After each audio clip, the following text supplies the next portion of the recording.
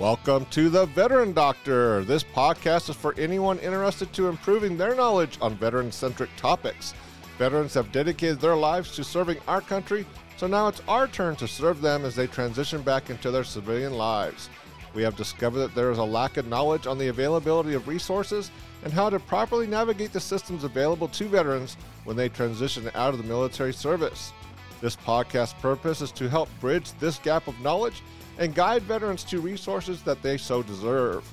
The Veteran Doctor is hosted by Dr. John Heinzelman, who has a master's degree in sports and performance psychology and a doctorate in psychology where he specializes in research. He is also a retired Army Airborne Infantry veteran with 22 years of service. So sit back, relax, and enjoy the Veteran Doctor.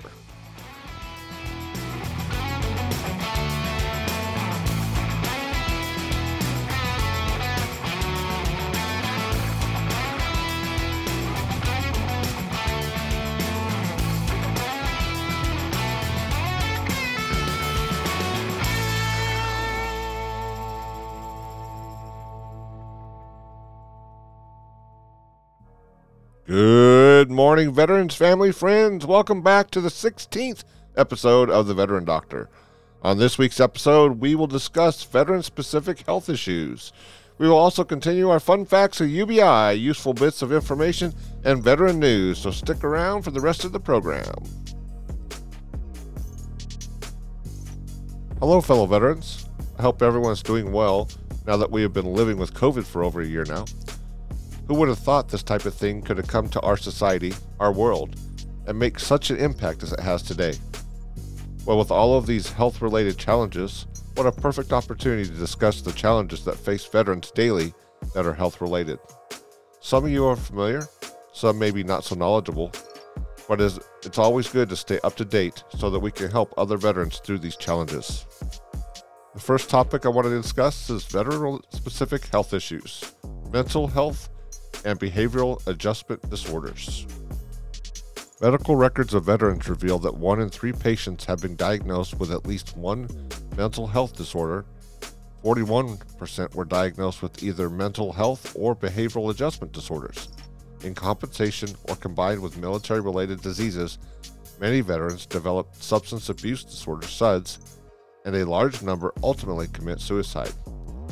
Also, the research found that male veterans diagnosed with depression, manic depressive disorders, heavy or binge drinking, and alcohol-related problems were significantly associated with an increased risk of suicide. Thus, identifying and treating mental health issues has the most significant potential to mitigate suicide risk. Unfortunately, reluctance to seek help or treatment makes diagnosing and treating mental illness difficult in this population. The next category is SUDS. The stressors of military service increase the risk of veterans having problems with alcohol, tobacco, and drugs. Cigarette smoking and alcohol consumption are higher among veterans than non-military personnel. For some veterans, treatment of a comorbid condition, e.g., PTSD, depression, pain, insomnia, may resolve this problem. The next category is PTSD, also known as shell shock or combat fatigue. PTSD results from witnessing or experiencing, directly or indirectly, a traumatic event. PTSD is a combination of symptom severity and duration. Diagnosis is based on 4 symptom categories: intrusive symptoms, flashbacks, avoidance of reminders, isolation, negative thoughts and feelings, no one can be trusted, and arousal and reactivity symptoms, exaggerated startle response. PTSD is often associated with traumatic brain injury, TBI, military sexual trauma, MST, sleep problems, substance use, pain, and other psychiatric disorders, and requires comprehensive assessment. Treatment is aimed at therapy, psychotherapy, prolonged exposure therapy, family group therapy, and others, social support, and or medications such as antidepressants. The next category is TBI. TBI is a traumatically induced structural injury and or psychological disruption of brain function due to external force.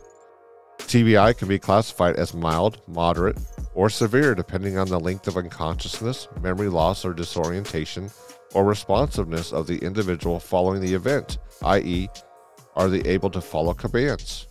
While mild TBI or concussion is the most common, diagnosis is difficult since symptoms include headaches, dizziness, problems walking, fatigue, irritability, memory problems, and problems paying attention. The next category is depression. Among the available data from the National Alliance of Mental Illness, NAMI, depression ranks among the most common mental health disorders. The diagnosis rated for veteran depression is 14%, although NAMI believes depression is underdiagnosed. Notably, NAMI found that individuals with PTSD are less likely to commit suicide versus those with depression, probably due to the increased awareness of acceptance of PTSD. Despite its devastating effects, major depression is a treatable illness with 80 to 90% success rate using medication, psychotherapy, and/or electroconvulsive therapy. The next category is suicide. With 18 to 22 veterans committing suicide daily, risk assessment and intervention is paramount. Private and public healthcare professionals must be aware of patients' military history, since not all veterans seek care in the VA clinics, and must be able to recognize suicide factors regardless of age. Young veterans aged 18 to 44 are most at risk of suicide, yet it has been found that even older veterans aged 50 and older were still almost twice as likely to commit suicide versus non-veterans 69% and 37% respectively. Additionally, 11% of veterans who survive a first suicide attempt will reattempt within 9 months, and 6% of those will die. Evidence has been discovered supporting the efficacy of VA healthcare systems in lowering veterans' non-fatal suicide attempt rates. Thus, referring to a VA facility is recommended for appropriate counseling and health services. The next category is chronic pain. With 82% of OEF and OIF veterans reporting chronic pain, diagnosis and treatment is essential. A comprehensive assessment of pain is crucial and identifies associated physiological and biological and psychological factors, since chronic pain is often associated with comorbid conditions, including TBI and PTSD, and may complicate treatment. Treatment should focus on concurrently addressing all needs, with extreme cautionary use of opioid due to the heightened risk of veterans developing SUDS. The next category is amputations. Advancements in medical technology and bodily protection allows soldiers to survive injuries at a higher rate than previous wars. Yet the scars from the traumatic amputation are deep, and many soldiers develop mental health injuries related to the event, and in cases involving multiple limb amputations or disfigurements, body image issues may create various social and employment barriers. Healthcare professionals must be able to address these barriers and the emotional health of the veteran. Sensory aids, prosthesis, and medical rehabilitation require an interdisciplinary team approach to healing wounded soldiers. The next category is rehabilitation care. Many veterans have a hard time readjusting into society after deployment due to military skills that are not transferable to civilian life, body trauma that renders them individually handicapped, or war-related mental disease.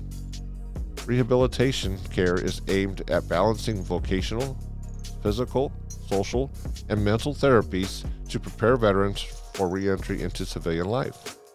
Vocational programs help job-seeking veterans develop the skills and knowledge required for a particular job. Physical rehabilitation focuses on improving veterans' quality of life and independence. Social rehabilitation assists veterans to assimilate to non-military life and establish new ways of life post-deployment. Mental rehabilitation teaches veterans with mental health illness the living skills of community functioning and the ability to deal with their new environment.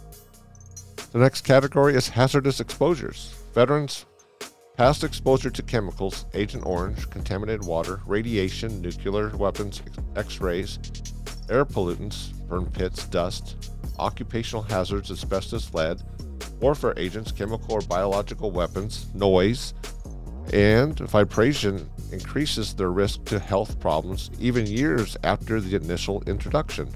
For example, long-term healthcare problems can be implicated in association with Agent Orange exposure in Vietnam veterans.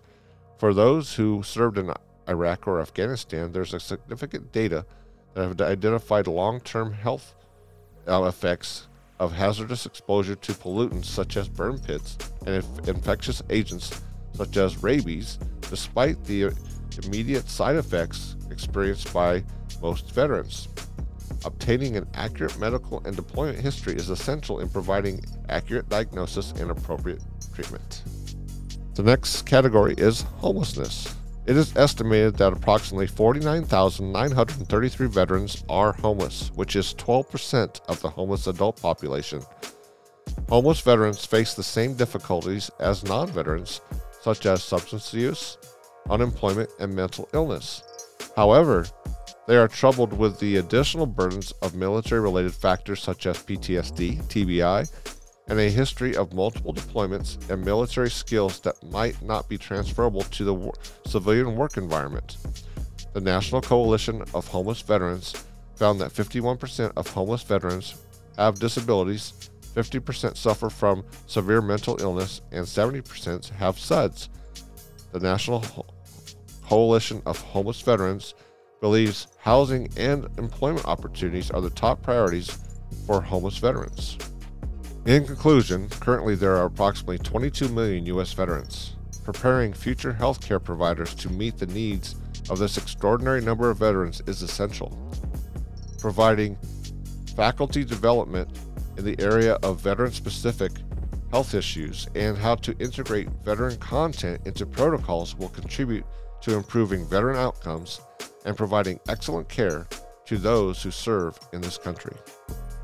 Additionally, the total enrollees of veterans who utilize the VA healthcare system is approximately 10 million, which is less than half the current total veteran population. Furthermore, about 61% of all separated OEF and OAF veterans have used VA healthcare. This indicates that veterans are primarily using civilian medical care facilities, further stressing the need that healthcare providers to be well versed in veteran-specific health issues, war eras, and the reintegration issues veterans face so they can provide excellent veteran care and outcomes.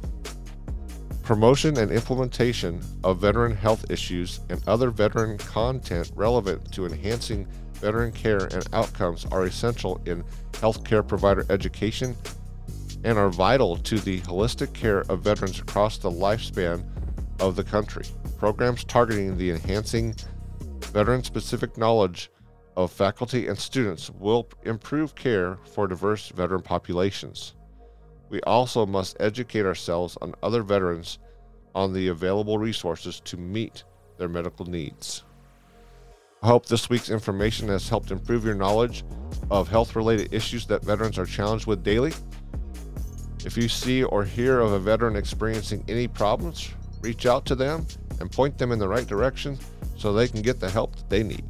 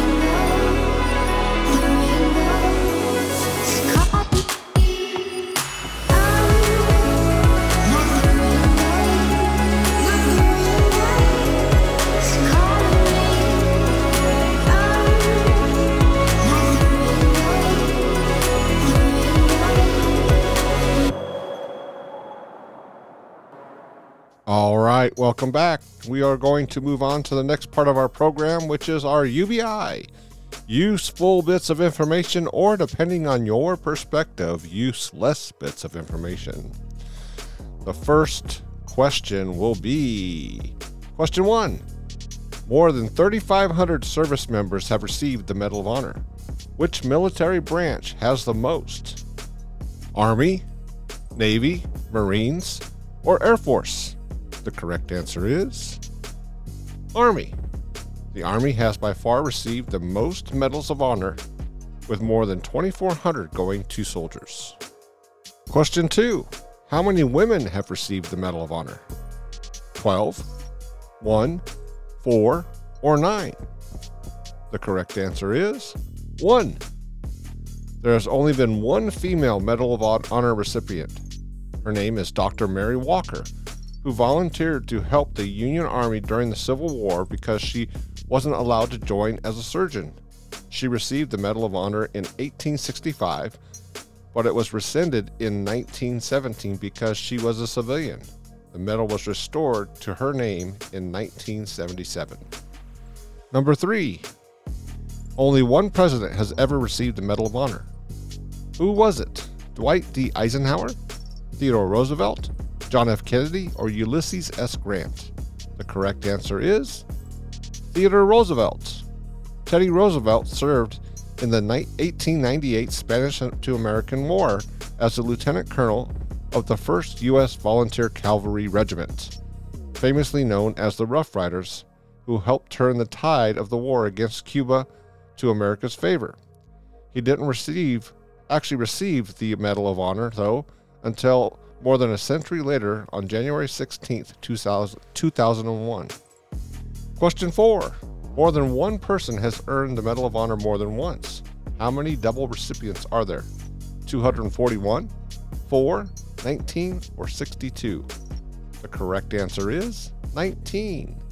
19 service members have been awarded the Medal of Honor twice as of 2020, 14 of them for 2 separate events. Question 5. Which conflict resulted in the most Medal of Honor recipients? The Civil War, World War I, World War II, or Vietnam? The correct answer is Civil War. There were 1,522 Medal of Honor recipients from the Civil War as of 2020. Often awarded posthumously, it was until 2014 when Alonzo Cushing was recognized for his efforts during the Civil War. Question 6. What was the code name for D-Day? Operation Rolling Thunder, Operation Red Dawn, Operation Overlord, or Operation Desert Storm? The correct answer is Operation Overlord. Operation Overlord was the code name for D-Day when about 156,000 Americans, British, and Canadian forces landed on 5 beaches along the 50-mile stretch of the heavily German-fortified coast of France in the Normandy region. It was the largest amphibious military assault in history. Question 7. Part of the success of D-Day was the massive Allied deception operation. Where did they make Germany think they were going to land instead of Normandy? Dunkirk, Pas de Calais, Meuse Argonne, or London? The correct answer is Pas de Calais. Pas de Calais is where Germany thought Allied forces were going to land instead of Normandy. Many tactics were used in the deception, including fake equipment and Phantom Army commanded by Army General George Patton, double agents, and fake radio transmissions. Question 8. When the Allies landed on the beaches of Normandy, what were the code names they used for the 5 beaches? Utah, Omaha, Gold, Juno, and Sword? Or Utah, Omaha, Juno, Shield, and Silver? Or Tara Green, Victor, Charlie, Dog, and Fox? Or Abilene, Dallas, Baton Rouge, and Saratoga? The correct answer is Utah, Omaha, Gold, Juno, and Sword. Utah, Omaha, Gold, Juno, and Sword were the code names for the 5 beaches of Normandy where the Allied forces landed on D-Day. More than 13,000 Allied aircraft, 5,000 ships, and 156,000 troops successfully stormed the beaches that day. More than 4,000 lost their lives. Question 9. Who was the commander of the D-Day operation?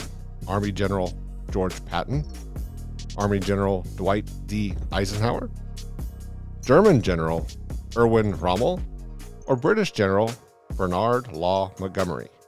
The correct answer is Army General Dwight D. Eisenhower. Army General Dwight D. Eisenhower was the commander of the D-Day operation. The future president was the supreme commander of the Allied Expeditionary Forces in World War II and gave the go-ahead for the massive invasion of Europe called Operation Overlord, which became known as D-Day. Question 10. In a 1782 report to Congress, Charles Thomson, the Secretary of the Continental Congress, described the meaning of the colors used in the American flag. According to Thomson, red represents valor, white signifies purity. What does blue represent? Sacrifice, perseverance, honor, or the ocean between the U.S. and Great Britain? The correct answer is perseverance. America's founders meant the flag's blue field to represent perseverance, vigilance, and justice. That concludes our UBI portion of our program. We will now move on to our veteran news.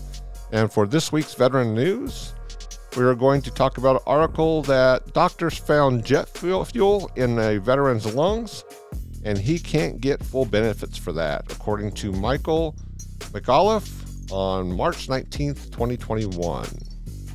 The lungs Bill Thompson was born with told a gruesome, harrowing, and unmistakable tale to Dr. Anthony Schwema when he analyzed them and found the black spots, scarring, and partially combusted jet fuel and metal inside.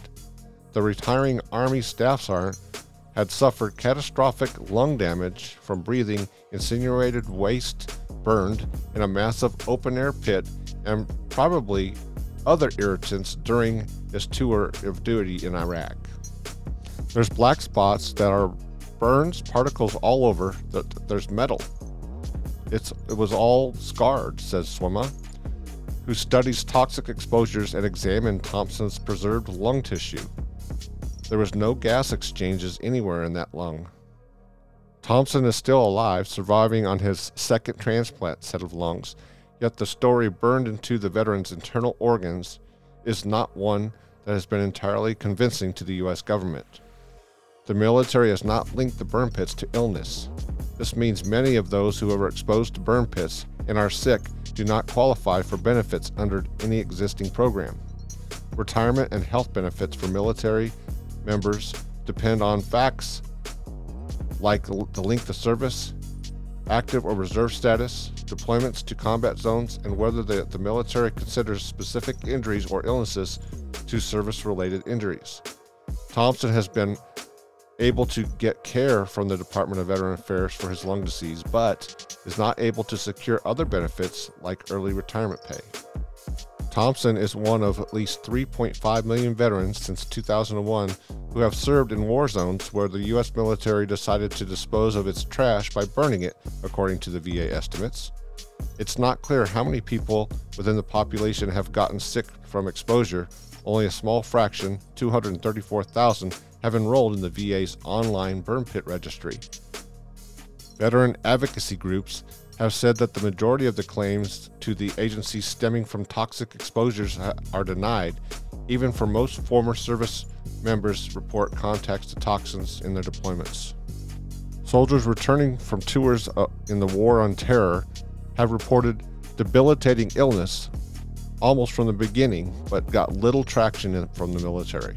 This year, though, the likelihood of congressional action is high, with Democrats expressing interest and the president who suspects burn pits are to blame for his son's death. President Joe Biden's son Beau died from brain cancer in 2015 at age 46. He was deployed to Iraq, and 2 sites were burn pits at Baghdad and Balad, where at the same time Thompson was at Camp Stryker near the Baghdad airport. Thompson, who is 49, said care for his lung disease is often slow and sometimes denied. It took the VA 3 years to approve his air purifier in his home to filter air out allergens, and the VA refused to help pay for the removal of dust-trap carpets. Although Congress has done relatively little to deal with the burn pits, many members seem to at least think along the same lines. The Senator of Veteran Affairs hearing promising to do something at the kickoff of the year when lawmakers are poised to often slew a whole bunch of bills designed to confront the military's inability to care for its service members poisoned during their deployments. Make no mistake about it, said the committee chairman, Senator John Tester.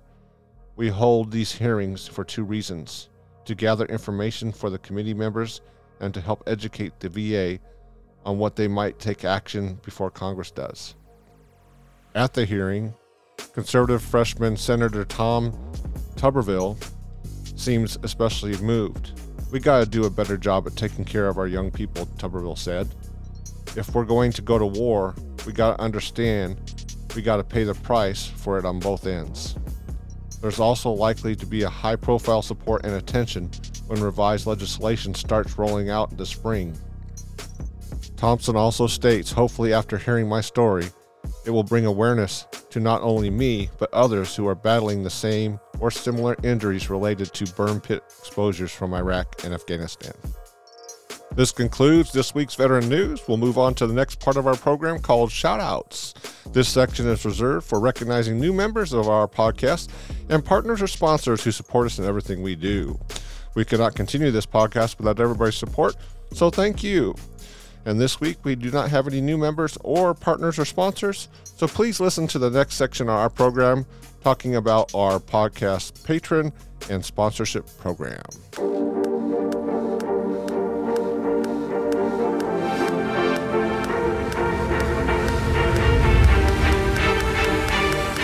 Do you want to be part of something bigger? Do you want to help veterans? Have you thought about helping the Veteran Doctor? As you may already know, the focus of the Veteran Doctor is to improve your knowledge on veteran-centric topics. The research and information dissemination process can be daunting with the maintenance of literature, books, websites, blogs, podcast episodes, and other administrative necessities. This ultimately takes time, resources, and marketing to reach and support veterans, as well as their very diverse needs. We are so excited about the process of podcasting and the potential impact it can have on the veteran population. To keep going and improve this podcast, we would tremendously be grateful to anyone who can support us in our expansion and growth. We are looking to enhance this podcast quality and would find it more manageable with a bit of support. So if you think you're receiving a few dollars a month worth of entertainment, we would greatly appreciate you investing in the Veteran Doctor. We offer different rewards for different pledge obligations, so please see what may fit your budget. Once again, we appreciate your support. And from all the veterans out there who benefit from this podcast, I'm sure they appreciate your support too. Every program must establish a goal and milestones to determine what is going to be done with the funding. The first goal we're going to reach is a monthly pledge of $500 collectively. The milestones are, number 1, help pay for ongoing production costs, hosting fees for websites, blogs, and podcasts. Number 2, help purchase rewards for patron supporters. Number 3, offset marketing costs for websites, blogs, and podcasts. And number 4, help buy new equipment and technology to improve podcast sound and quality. There are different rewards for each monthly donation amounts. The donation amounts range from $1 to $50 a month. The rewards include one or more of the following items listed depending on the level of monthly donation. Some examples of the rewards may consist of, number 1, a thank you on the show or website. Number 2, a thank you email. Number 3, early access to new episodes. Number 4, show swag, t-shirts, bumper stickers, lapel pins, and a pen. Number 5, a patron can read a short message on the show. Number 6, call in as a special guest. And number 7, a patron can determine a show topic. So if you think you're receiving a few dollars worth of entertainment, come on down and support the Veteran Doctor.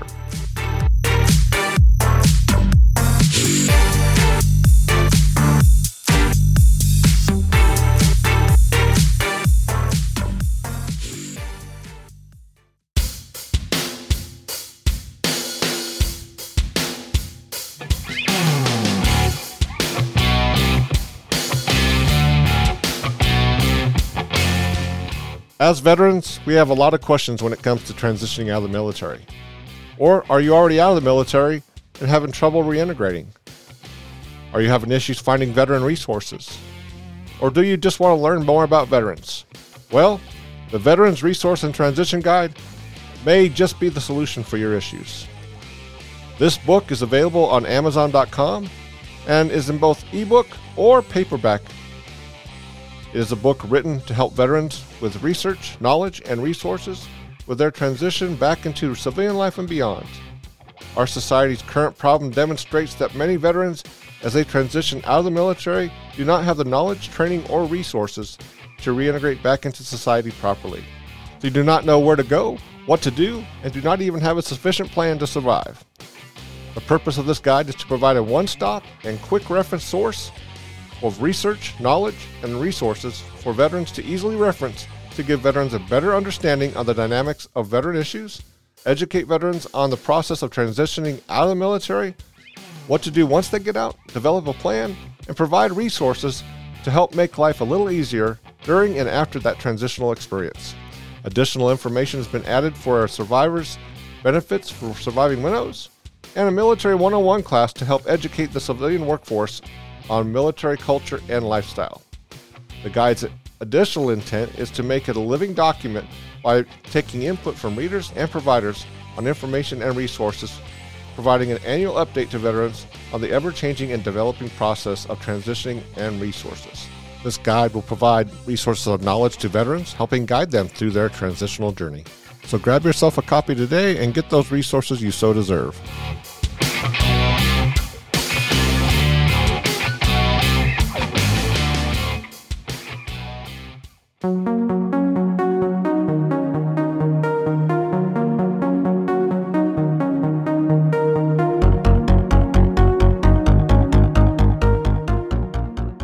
Do you want to learn more about me? Maybe you want to learn more about my new book or future books. What about our new veteran blog? Do you want to learn more about the Veteran Doctor? Well, my website may be your solution. My author website is up and is available for viewing at www.johneheinzelman.com. That's JOHNEHEINTZELMAN.com. This site will provide you with the latest and greatest information on me, my latest literary works, future works, my veteran blog, and this podcast, Veteran Doctor.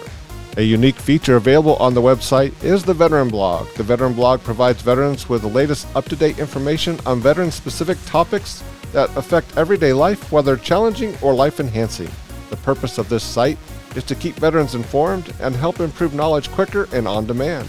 Subscriptions are available in monthly, weekly, and unlimited access depending on the veteran's informational requirements. The future of this site will include special features, video, classes, depending on the subscriber access level. Please check it out and try our 7-day free trial.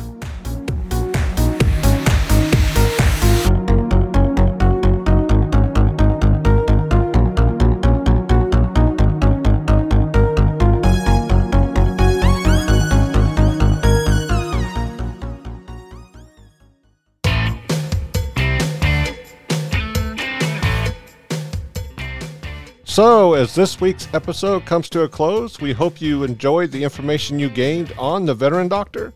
Remember, we welcome feedback on this podcast to help improve our quality and content, or if you have any new ideas, please send them to info@johneheinzelman.com. That's JOHNEHEINTZELMAN.com. I hope you come back and visit us on our next episode. So until next time, take care, be safe, and enjoy your week. Have a good one.